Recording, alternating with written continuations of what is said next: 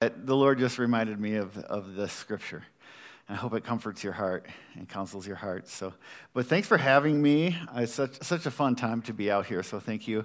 And cool to see how God is healing Sean and the report on his aunt, and that's really awesome. Amazing how God made the body, isn't it? Absolutely mind-blowing. And greetings from Rocky Mountain. We love you guys and pray for you, and it's just fun to be in touch with you guys face-to-face again, so thank you for that. Before we go into Psalm 16, I thought it'd be fitting to pray, so let's pray. Father, we just thank you for your word, for your truth, for, God, the hope that comes through your word. Lord, how your word has the power to pierce us to the division of joint and marrow, of soul and spirit. And Lord, in your word today, we're gonna look at the soul, and we appreciate Lord, that we are souls. Just pray that you would minister to our souls, minister to our hearts. God, would you meet us? Would you empower your word through the presence of your Spirit? Would you give us understanding that can only come through your Spirit? And Lord, would you give me utterance that could only come through your Spirit? Our dependence is on you, as we see David's dependence is on you. Jesus, we thank you, we pray in your matchless name. Amen. So Psalm 16, if you want to open your Bibles to Psalm 16. This is an interesting psalm, and I love to study kind of the background and the context of anything, and I think you guys do that as well when you're reading the Bible. You're just like, well, who was saying this and when and why? And those are important things. But with Psalm 16, it's interesting. There isn't a lot. We know it's from David, but we don't really know where he's at in life, except to kind of look at what he writes. We can make some assumptions. He's definitely learned some things. He's matured in his walk with the Lord and things like that. And we can see that in the Word. But we don't know if he's still running from Saul. We don't know if he's the king of Israel at this point. We can say with pretty good confidence, because of the maturity and the things that he's saying, that he knows he's going to be king, or he is running from Saul, that this is not a psalm that he wrote when he was a shepherd, before he ever took on Goliath, and things changed from there. So he's either running and fighting battles with his mighty men, or he's the king. I think he's already the king after reading it. But I think also God doesn't want us to necessarily know, because he wants to give preachers more to talk about. So, no, I'm kidding. He doesn't necessarily want us to know, so we could consider a few different angles as we go through it. And God is sovereign in that. But it's pretty interesting, and it's good to know that it is from David, whether he's king or if he's been anointed to be king one day.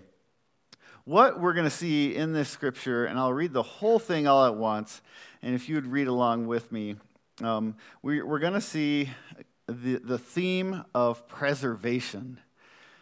What does it mean to be preserved and for God to preserve us? And it's pretty awesome to go to a church and go for many, many years and see the same people over many, many years, and at the end you're able to say, look, God has preserved us. It's interesting to see a church go through, in America, survive through all kinds of different economic changes. And you look at the end and you're like, wow, God preserved our church. And this church has seen those economic changes, right? And what preserves us and who preserves us, so that our anxieties can be diminished, so that we can walk in confidence and walk in peace, and also so that our faith is in the right place. It's not in us preserving us, and it's in the Lord and his grace. My grace is sufficient for you. He says that to us every day, right? But I'm going to read through the whole thing, and then we'll break it down into verses. Starting in verse 1, "Preserve me, O God, for in you I put my trust. O my soul, you have said to the Lord, you are my Lord. My goodness is nothing apart from you. As for the saints who are on the earth, they are the excellent ones in whom is all my delight. Their sorrow shall be multiplied who hasten after another god. Their drink offering of blood I will not offer, nor take up their names on my lips. O Lord, you are the portion of my inheritance and my cup." You maintain my lot.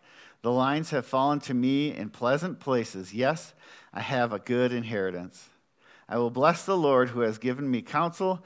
My heart also instructs me in the night seasons. I have set the Lord always before me. Because he is at my right hand, I shall not be moved. Therefore my heart is glad and my glory rejoices. My flesh also will rest in hope. For you will not leave my soul to Sheol, nor will you allow your Holy One to see corruption. You will show me the path of life. In your presence is fullness of joy. At your right hand are pleasures forevermore. Amen. I think that's good enough right there. That is so awesome. Well, starting in verse 1, the first word he says is the word preserve. Preserve me, O God, for in you I put my trust. David is saying what hopefully our hearts can say as well, is my trust is in the Lord. And he's looking to the Lord, Lord, preserve me. I am putting my trust in you. And that word preserve means to keep. Keep me, God. Keep me. We see David in other Psalms saying, do not remove your spirit from me, nor take your word from my lips. Don't leave me, God. Don't leave me. It's a powerful thing.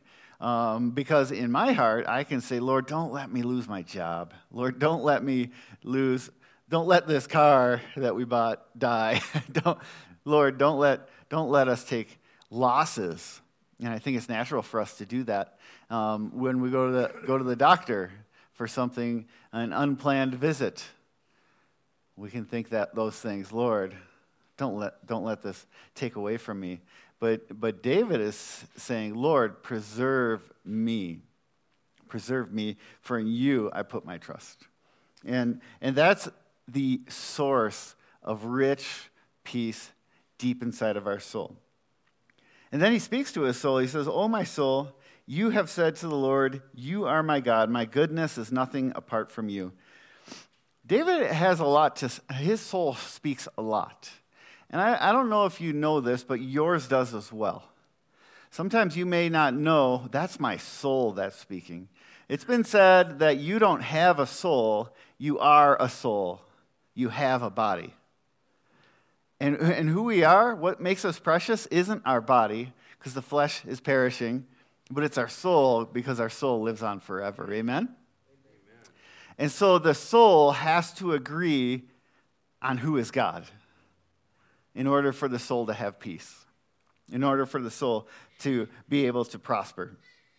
You have said to the Lord, you are my Lord. You are my master. That word Lord is master. It's used hundreds of times. And in the Old Testament, it's often used in replace of as used for God, the creator, the magnificent one, the mighty one. And David uses that word because they didn't want to say the name of God. They weren't worthy. They didn't have the utterance to say the name of God, so they would say Lord. But David's referring to, you are the master of the universe. You are the one who created all things. You have power above all others. And his soul has decided that. His soul has agreed with God as to who God is. And peace comes when we agree with God from our soul as to who is God. And is he our master? Okay, so David's heart here is speaking truth. If you look at Psalm 15 right before this, unless your Bible's really confused, Psalm 15 should be right before this one. Guess what? David says, who can stand in your temple? Who can abide with you? And he says, those whose heart speaks truth in their heart. And David here is speaking truth in his heart. And he has agreed that Jesus is the Lord. God is the creator and his master. Then he says, my goodness is nothing apart from you. And if you look at that, you can, at a first glance, when I read through this, studying it a week ago, I was thinking, well, yeah, that's obvious. He's agreeing with God that apart from God, anything good he can bring to the table is nothing. But then I looked into the word goodness, and that's not actually the case. The word is tob. I don't know the the Hebrew letters, but it's pronounced tob. You would phonetically spell it out, T-O-W-B. And that is the blessings that I have in my life is nothing apart from you. That's an interesting way of viewing things. He's saying, the lot that I have in my life, apart from you, it doesn't matter. What he's saying is, the world can't compete. If you're not involved, the world has nothing to offer me. Now, I do think he is a king at this time when he's writing it, but he may not be. He may be leading the mighty men, hundreds of mighty men, in winning these battles, as you can read about in the Old Testament, but he may be king as well, and he may be looking at this gigantic kingdom that he has been given and saying, you know what, apart from God, this is nothing. And here's a cool thing. This is where peace comes into our lives, is when we look at all that we have and we say, I'm willing to give it all up. It doesn't matter. It is nothing apart from God. When the Lord is the primary treasure inside of us. And how often in life does the Lord test us on that? You buy a car, and then it gets its first dent. Does it really impact your soul? Right?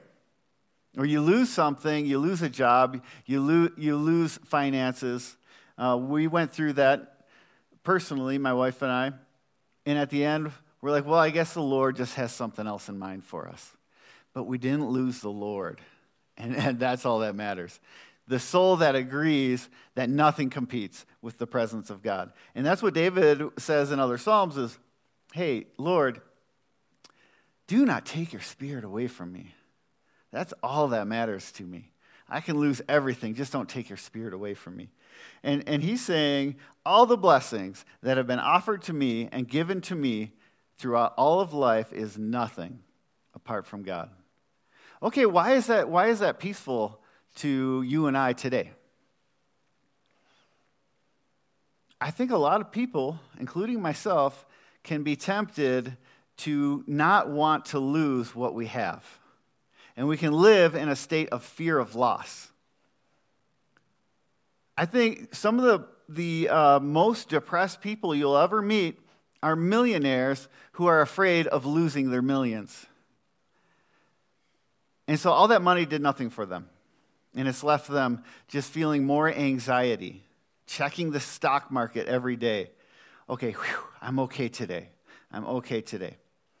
And in David's time, a time where kings reigned, and then they lost, and then a new king would take place, and then they would be out, there was no peace in that position that he had. And so he's like, it doesn't matter apart from God. It doesn't matter apart from his presence in my life. That's a soul that can have peace. Now, it can only have peace if that soul agrees that God isn't leaving.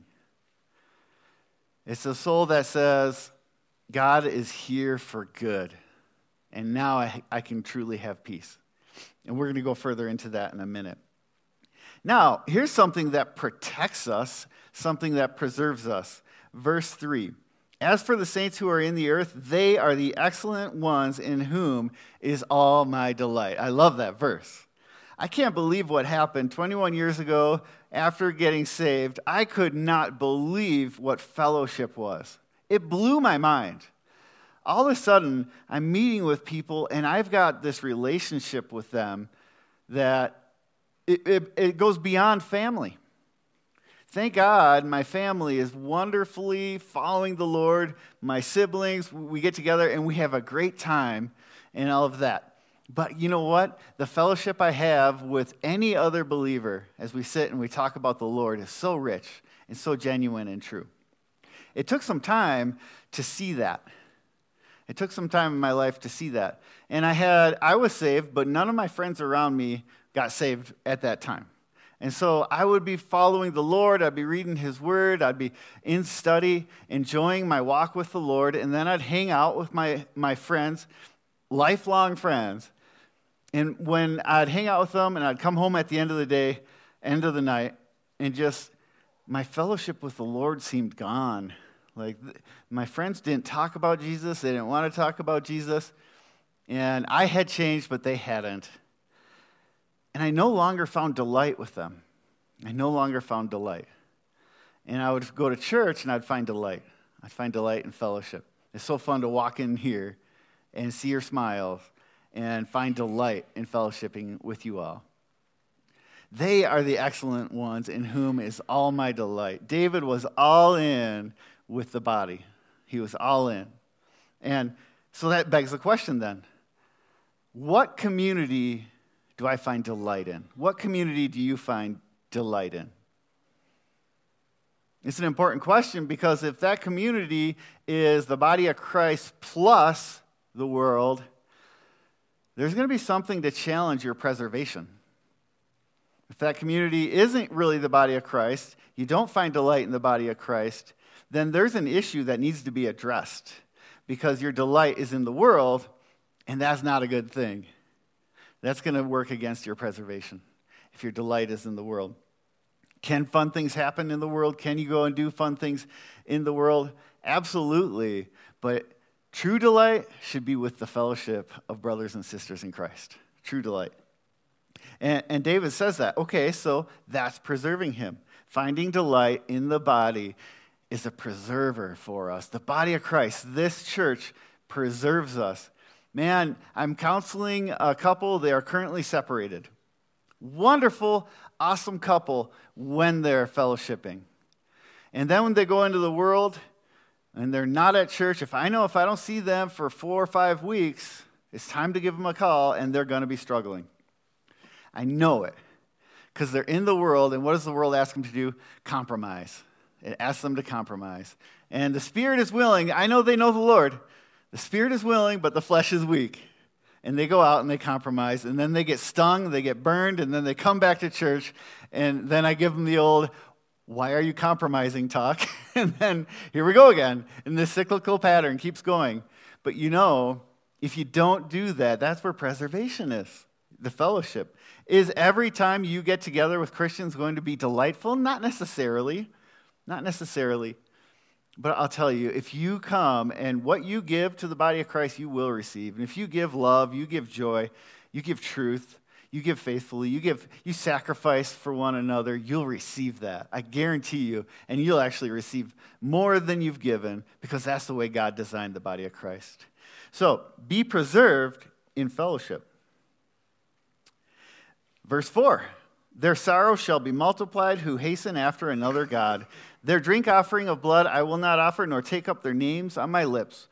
My wife and I, when we first got married or got engaged, we agreed we're not going to say the word divorce in our home. It's not going to be on our lips. And that's what David is talking about here.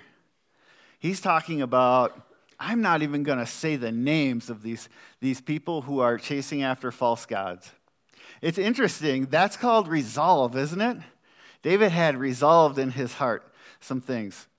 And he'd resolved, I am not going to say these names. I am not going to drink their drink offering of blood. Now, that word hasten is a good word because it's like this knee-jerk reaction, right? It's an action you take without really thinking it through.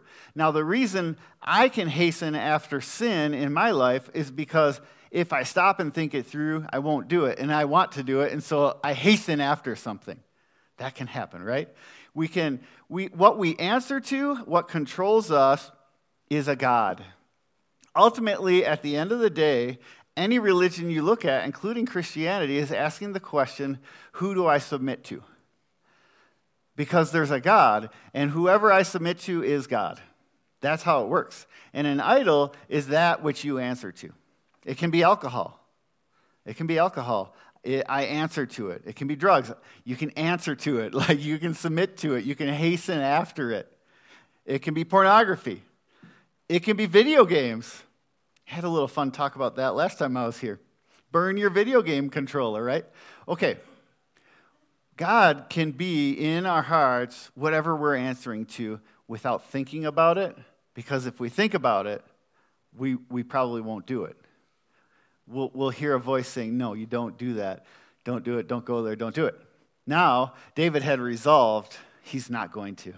And life has enough suffering as it is. We have enough suffering, enough trials as it is, even following the Lord, committing our way to the Lord. But do we want to multiply that suffering? Do we want to multiply our sorrows? We can. We have the authority to multiply our sorrows, don't we? And it's hastening after something. It can be anger. Hastening after anger and multiplying our sorrows. So resolve not to. Resolve in your heart not to. And if it's something that keeps coming back, a cyclical pattern in your life, something that you continue to battle with, where do you find that resolve? In the Lord. And where do you find preservation? In fellowship, in the body, in accountability, right? Okay. So, we've resolved we are not going to partake in the drink offering of the idols. We're not going to go there. I think it's pretty neat what ended up happening with my early friends when I was first saved. They have since been saved. It's pretty neat. It's pretty cool. Great story. That's how God works, right? But there was a period of time when I was no longer being invited. Like, I wasn't going to be invited to the party anymore. I wasn't going to be invited to what they were doing because I was a buzzkill. They did not want to hear about Jesus, so please don't come, kind of thing. Well, that preserved me. That preserved me. And it's pretty awesome. Well, verse 5. Let's go on to verse 5. O Lord, you are the portion of my inheritance and my cup. You maintain my lot.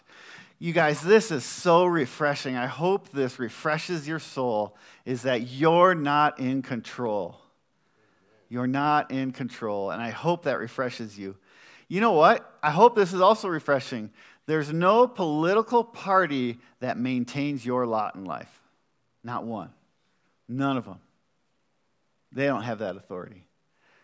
I'm refreshed by that. I'm refreshed by that. The Lord is my portion and my inheritance and my cup.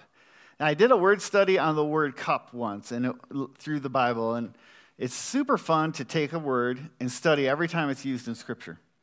And I'm not going to talk about more than one other time that it's used. But I'll tell you, and you're probably thinking of it, in the Garden of Gethsemane, and the Lord is praying, Lord, Father, if it be your will, take this cup from me. Nevertheless, not my will, but your will be done. That's a different cup. That's a totally different cup. Psalm 23, David is talking about the same cup he's talking about right here. He's like, my cup overflows. My cup overflows with goodness, with grace, with love, with blessing. We're allowed to drink of the cup of blessing because Christ drank of the cup of curse, right? He drank of the cup of the wrath of God, and he drank it all completely. You and I, our cup overflows. We can't even catch all the blessing. We couldn't even contain it all to drink it all. We have blessing flowing around us like a river. Like we just crossed the bridge coming here. It was awesome. Try to grab that water. Just try to stop it. Just try to drink it. And our life is that way. The Lord has given us a cup, and it overflows, doesn't it? At this time, and I'm looking at these scriptures, and my wife and I were talking about the gifts for the kids, and there is nothing exciting about these gifts for the kids. And because the scripture is true, all of those gifts, all of that goodness is nothing apart from God. And I just want my kids to know the Lord. I just want them to know the Lord. I want them to look at the life they have, like you and I have, and say, wow, look at the cup. Look at the inheritance the Lord has given us. Our cup overflows. He's our provider, and then he's our maintainer. He maintains what we have. And that's pretty interesting. A maintainer means that he's actively involved in what's happening around us, in the things, everything about us. He's actively involved in, and he maintains it. I loved my job. I was a maintenance guy for the Navigators, Eagle Lake Camp, and I maintained that camp for 5 years. And I was actively into everything involved. None of the kids who ever came or went had any idea how the boiler system worked or how the water system worked and all of those things. They could care less if the sprinklers worked, all that, right? It wasn't their business. Their business was to have fun and enjoy and just have a great time. And that's what the Lord is. His hands are deep into the dirtiness of our life, and he's maintaining us. He's maintaining us. And he's actively, currently, right now, involved in maintaining us, not passively sitting there. And so that word is active and present maintenance of my lot. And the word lot, of course, means everything I have, everything related to me, whether it's all my relationships, my family, personal property, my rights being taken, whatever it is, he's maintaining it. Now, I can find peace in that because that means I don't need to worry when the government does what governments do and when they bomb out. I don't need to worry when that government party doesn't fulfill their promise, because guess what? They don't maintain me, and they don't maintain my lot. They boast that they do, but they don't, and I know who does, right? And he's the Lord. And then my car, my home, my family, my property, he maintains it. The Lord maintains it. He gave it, and he maintains it, and he can take it too. And he can take it, but I'll still be preserved. Amen? So he's our provider. The lines have fallen to me in pleasant places. Yes, I have a good inheritance. Amen. When I was a kid, we were growing up, and we were on the low to no income range. My father, he struggled. He really did. Alcohol, and he's a tough Vietnam vet, Green Beret. Wonderful man. He really finished well. I want you to hear that. Awesome guy. Godly man. Oh, man. Just wonderful. But at the end of the day, I could see, the lines haven't really fallen to me in a good place here. That's what it looked like as a child growing up and seeing other kids and where the lines had fallen for them, And David here is saying, the lines have fallen to me in a good place. Another reason I feel he's kind of done running from Saul, and he is the king at this point, but I still don't know. And we still don't know. And now I look at my life, and I see my kids, and I see all the blessing that they have, but they have their own challenges too. They've got every temptation coming to them all day long, every day. And they're in this battle, they're in this war, and I think, they kind of have it hard as well. The pressure that our son, our oldest, he's a freshman in high school. And so, wow, the pressure that comes at a freshman. It's amazing. And yet, he could look to God and say, God, the lines have fallen to me in good places. They've fallen to me in good places. And so, what do we do when we look at this inheritance? And what do? Does it become what preserves us? Are the things that are out there in the world what motivate us, what compel us? Are they competing with our soul? Are they competing with what our soul should truly know and truly love? But David's here, he's sitting in blessing, and he's saying, the lines have fallen to me in pleasant places. Yes, I have a good inheritance. And you guys, we can say that as well. Because truth be told, in the 1970s and 80s, in my childhood growing up, it was awesome compared to so many today. Even with a rough childhood, even without a lot of money, it was pleasant, and the lines fell to me in good places. It was Minnesota, of course, so it's got to be good, right? No, okay. And they have. So let's look at the world around us, and let's look at, wow, how blessed we are. And David sees the blessing that's around him. And he responds, verse 7, I will bless the Lord who has given me counsel. My heart also instructs me in the night seasons. This is awesome because David needed counsel. He needed to know God's word. He needed to have wisdom. He needed to make the right decisions. And he knew that need, and guess what? God gave him and filled that need, didn't he? Gave him wisdom, gave him counsel. And also in verse 7, he says, my heart also instructs me in the night seasons. That's pretty cool. I want you guys to not separate that, because the two definitely go together, because the Bible says a lot of bad things about our heart. The heart of man is desperately wicked, the Bible says. Who can know it? And we know that. So should we be listening to our heart or not? And often the truth is, no, we shouldn't be listening to our heart. So the beginning of verse 7 is what's really important. In order for us to have a heart that we can trust, we have to have received God's counsel. And that's why David says, your word have I hidden in my heart that I might not sin against you. And he's saying, oh man, I bless you, Lord, for your word, for the counsel. And that's hidden in my heart. Now I have a heart that I can trust. We've got to reprogram our hearts. Right? Psalm 51, create in me a new heart. Right? David asked for. And then God tells Israel, hey, I'm going to take out your heart of stone, and I'm going to give you a heart of flesh. It's the new heart. So I pray you don't walk out trusting your heart. I pray you walk out trusting that new heart that God has given you. And we'll get into that a little more in just a second. But he's saying, I'll bless the Lord because he has given me counsel. You guys, we are blind leading the blind. We are just running wild and crazy unless the counsel is from the Lord. And that's, I think, why God gave us government sometimes. I didn't plan to talk about government. But I swear that might be why he gave us government sometimes, so we can look and say, oh, okay, that's what confusion looks like. I am so excited that God gave me his word. I'm so blessed that he gave me his word, because without it, I would look like that. Absolutely arguing, absolutely confused, no answers, going nowhere. Otherwise, I got God's counsel. Bless the Lord for his counsel. It can teach me, it can change my heart, and it's true, and it's proven. And then, and David even says that. The Psalms are so beautiful, aren't they? Psalms are so wonderful. So I bless the Lord who has given me counsel. My heart also instructs me in the night seasons.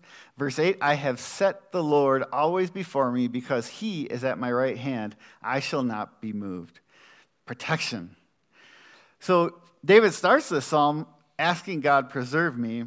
And before, he does this a lot. Before he's even done with the psalm, he's confident that God is going to do it already. And we see this confidence building in David and expectation coming from David about God to do that. So through the night seasons, through the dark seasons that we see in verse 7, he says, I have set the Lord always before me. Because he is at my right hand, I shall not be moved. And this is it, guys. It's having the counsel of God in our heart and setting that before us, making decisions based on that. Setting God before you is saying, I won't do anything without viewing it through God's perspective. What does God say about this? What is God's will concerning this? I have set God always before me. Preserves us, doesn't it? If we're always putting God's word in front of us, always seeking God's will in every decision, there's preservation in that. And there's peace in that, isn't there? Even the hard decisions, we find so much peace because God was before us, and we're doing it through that perspective. And then there's stability in here because as long as God's at my right hand, I know I will not be moved. It's unfortunate when in my life I make a decision and I haven't sought the counsel of the Lord. Then I spend the rest of my time after making that decision wondering, did I make the right decision? Am I going to pay a price for this decision? And living in that kind of anxiety. And then there's decisions made like, oh, I know that's the Lord's will. He's made his will clear. He spoke to me through his word. He spoke to me through wise counsel. And so I can move forward saying, I'm not going to be moved. God is with me in this. He's at my right hand. I'm not going to be moved. That's pretty awesome. And David says this even to the grave. There's no way you can donate part of your liver without questioning, am I risking my life? That's the reality, right? And then there's no way, my wife, she just amazes me. She and I agreed that it would be okay for her to be a surrogate. So she carried another person's baby and complete, I had nothing, no body parts from her, just so there's no confusion. But that's a risk, isn't it? Delivering babies is a risk. Carrying babies is a risk to your own physical health. In fact, it's a guaranteed sacrifice, isn't it? When you're pregnant, your baby takes all those nutrients. You're sacrificing from day one as a pregnant woman. But we set the Lord before us, and we knew his heart, and we made a decision, and we didn't wonder. We trusted the Lord. Hey, if this ends up being really bad, we still trust the Lord. We still feel he was before us in this. And so we walk in peace, even in a challenge. There's always an element of faith, of course. There's always an element of faith because God isn't actually appearing and verbally speaking this to me. So there's going to be an element of faith until he's actually doing that. But our preservation is because the Lord has given us counsel. We have set him before us, and surely he's going to be at our right hand, and we shall not be moved. Every one of these verses in this you'll find the same theme in so many different psalms. So I hope you seek those psalms out. That preservation of God in our lives. So verse 9, therefore my heart is glad and my glory rejoices. My flesh also will rest in hope. At the end of it, in our decision, should Beth carry a surrogate? Should she be a surrogate? Part of the reason we said yes was Mary was a surrogate. We're about to celebrate that. And then another thing is that worst case scenario, her flesh would rest in hope. God won the grave. He defeated the grave. He defeated death. And so at the end, we can take a chance and have faith. And then I loved this part of it, to be honest with you. I'm a little bit sassy at times, but we'd be going through the grocery store line, and Beth would be like out to here, and they'd say, congratulations, you're pregnant. And I'd say, it's not mine. And they'd be like, oh, their jaw would drop. It was a lot of fun. But sorry, babe. The Lord preserved me for that joke. No, I'm kidding. Okay. No, we do that just knowing, you know what, guys? Here's the confidence we have, body of Christ, is even when we go to the grave, God's promise is still good. We're not moved even if we die. That's awesome. The Meagers had that faith. At the end of the day, that faith was there, or the decision might not have been made, right? Amen. And David is standing, and he's standing firm on that truth. Now we're going to get into some prophecy about our Lord. Verse 10. For you will not leave my soul in Sheol, nor will you allow your Holy One to see corruption. Amen. We know that this is a prophecy actually about Jesus. And let's actually go to it. We have a few minutes. Let's go to Acts chapter 13. In Acts 2 and chapter 13, both times, one time it's Peter, and another time it's Paul, they refer to this scripture specifically, and they say David is not talking about David, he's talking about Jesus. He's talking about our Savior. And our hope is not found in the fact that Jesus died, although it is, it's found also and finally in the fact that he did not see corruption. He rose from the dead, right? And that resurrection. So in verse 35 of Acts 13, he says, therefore, he also says in another psalm, that's Psalm 16, you will not allow your Holy One to see corruption. And I'll continue. For David, after he had served his own generation by the will of God, that was God's cup for him, right? God's lot for him. By the will of God, David fell asleep, was buried with his fathers, and saw corruption. Peter in Acts 2 says, hey, his grave's still here. He definitely saw corruption. His body fell apart, became worm food, became fertilizer. Okay.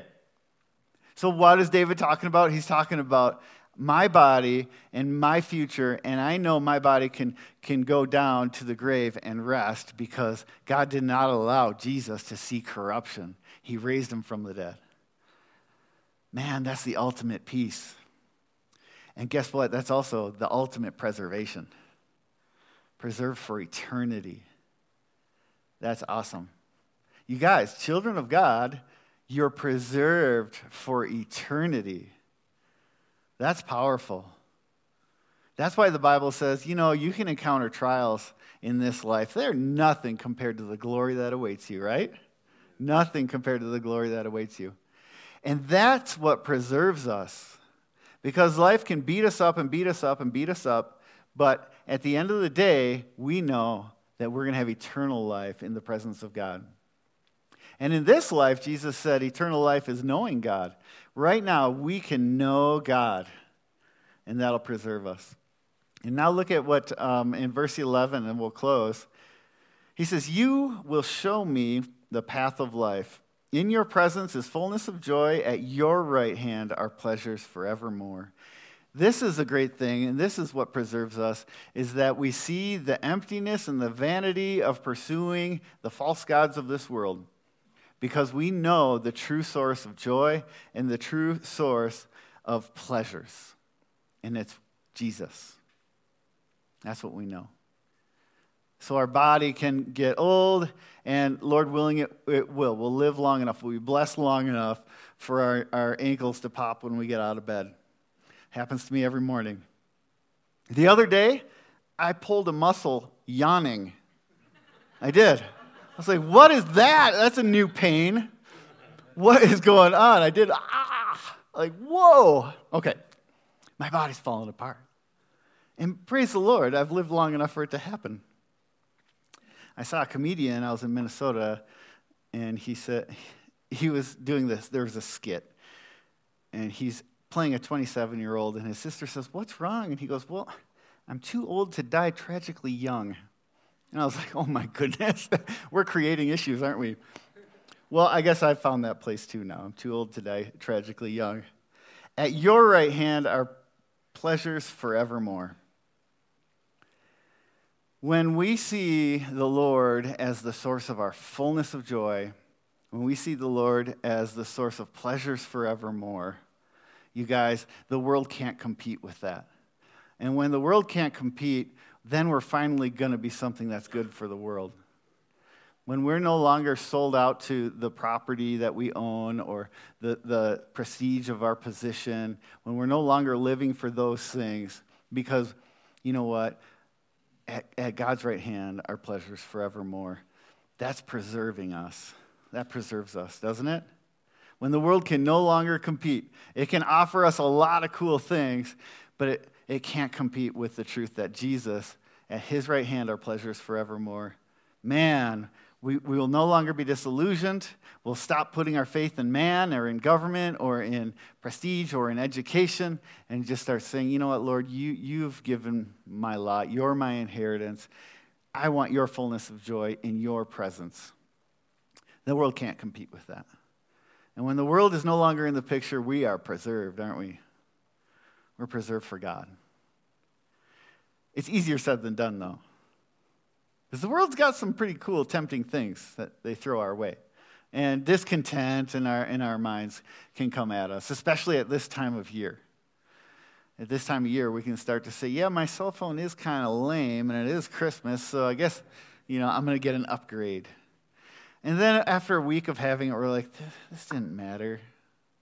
This didn't give me joy. This didn't bring me peace. Lord, I want your presence. I want your fullness of joy.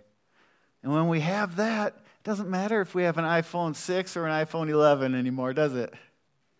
Because we got fullness of joy. You guys, God is offering us fullness of joy in his presence. So that begs the question, how do we get into his presence? And that's Psalm 15.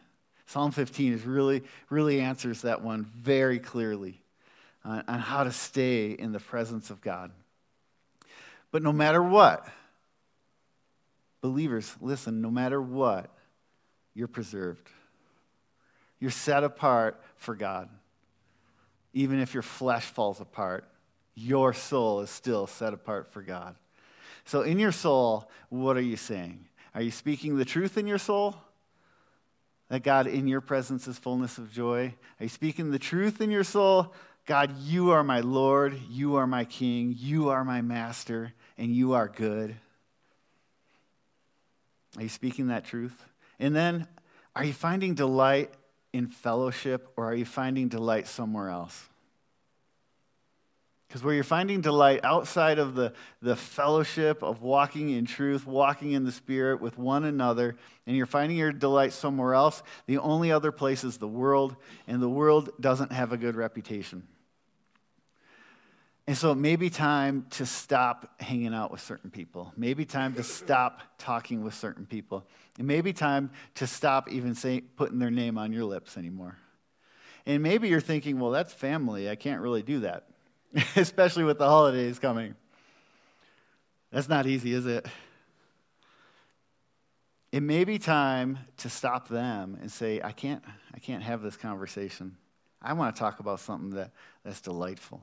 I want to talk about something true. And then if you're sitting at the dinner table this Christmas, if you're celebrating a new year, maybe it's time to start speaking of the Lord. Start celebrating him. Start rejoicing him in your life. Start sharing those truths with your family.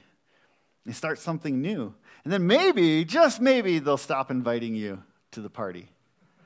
And that's a good thing. Amen? So I pray that we stay preserved, protected, and in the presence of Jesus.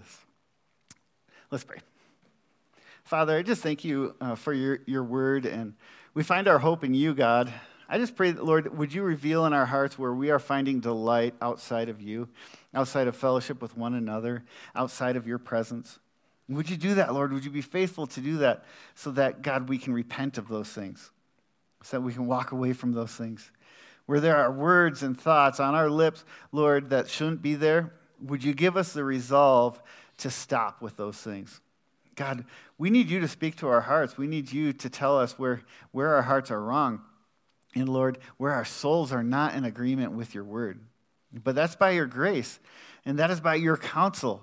Lord, when we're in the dark seasons, we want your truth, we want your counsel. So Holy Spirit, would you reveal in our hearts, and would you counsel us with your word? And Lord, allow us to store that so we won't sin against you, so we won't be distracted by the world. Lord, we just want to glorify you. We want to know your presence, and I think everyone in this room, Lord, wants nothing more than to have your presence right now in our hearts and in our lives. That fullness of joy, yes, it's a wonderful thing, God, and I think it's because we have so much security when you're with us. Lord, where we're not putting you ever before us, would you show us, God? Lord, when we are hastily chasing after those things in our lives that can control us and at times have been our master, Lord, will you show us those things and teach us and give us the counsel to walk away from those things. Teach us how, Lord, to put you before us so that we can no longer follow after them, so that we don't multiply our sorrows. But, Lord, we want to multiply our joy.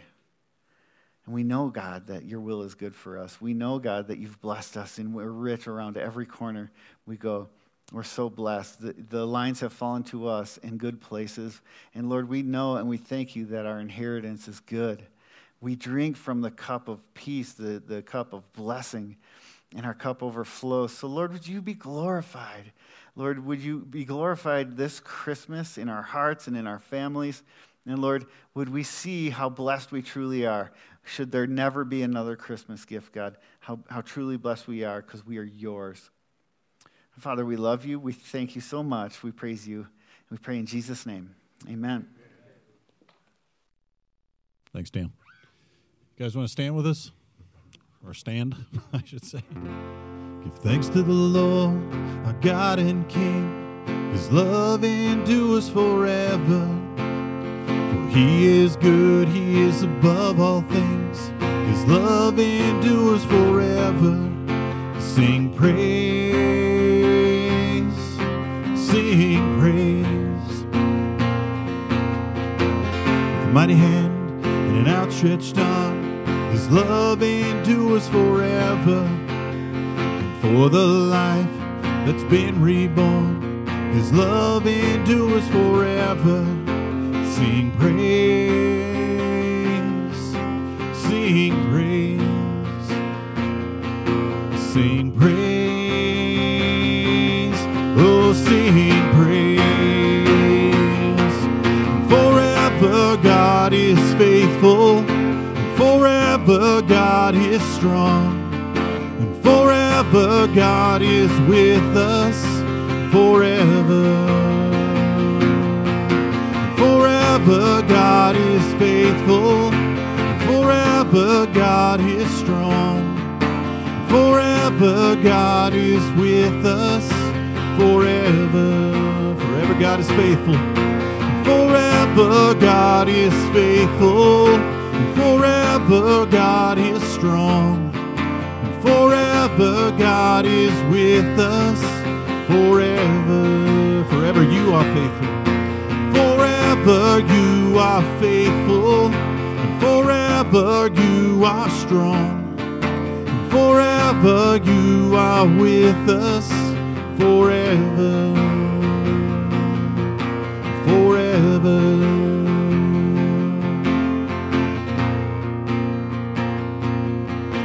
Forever.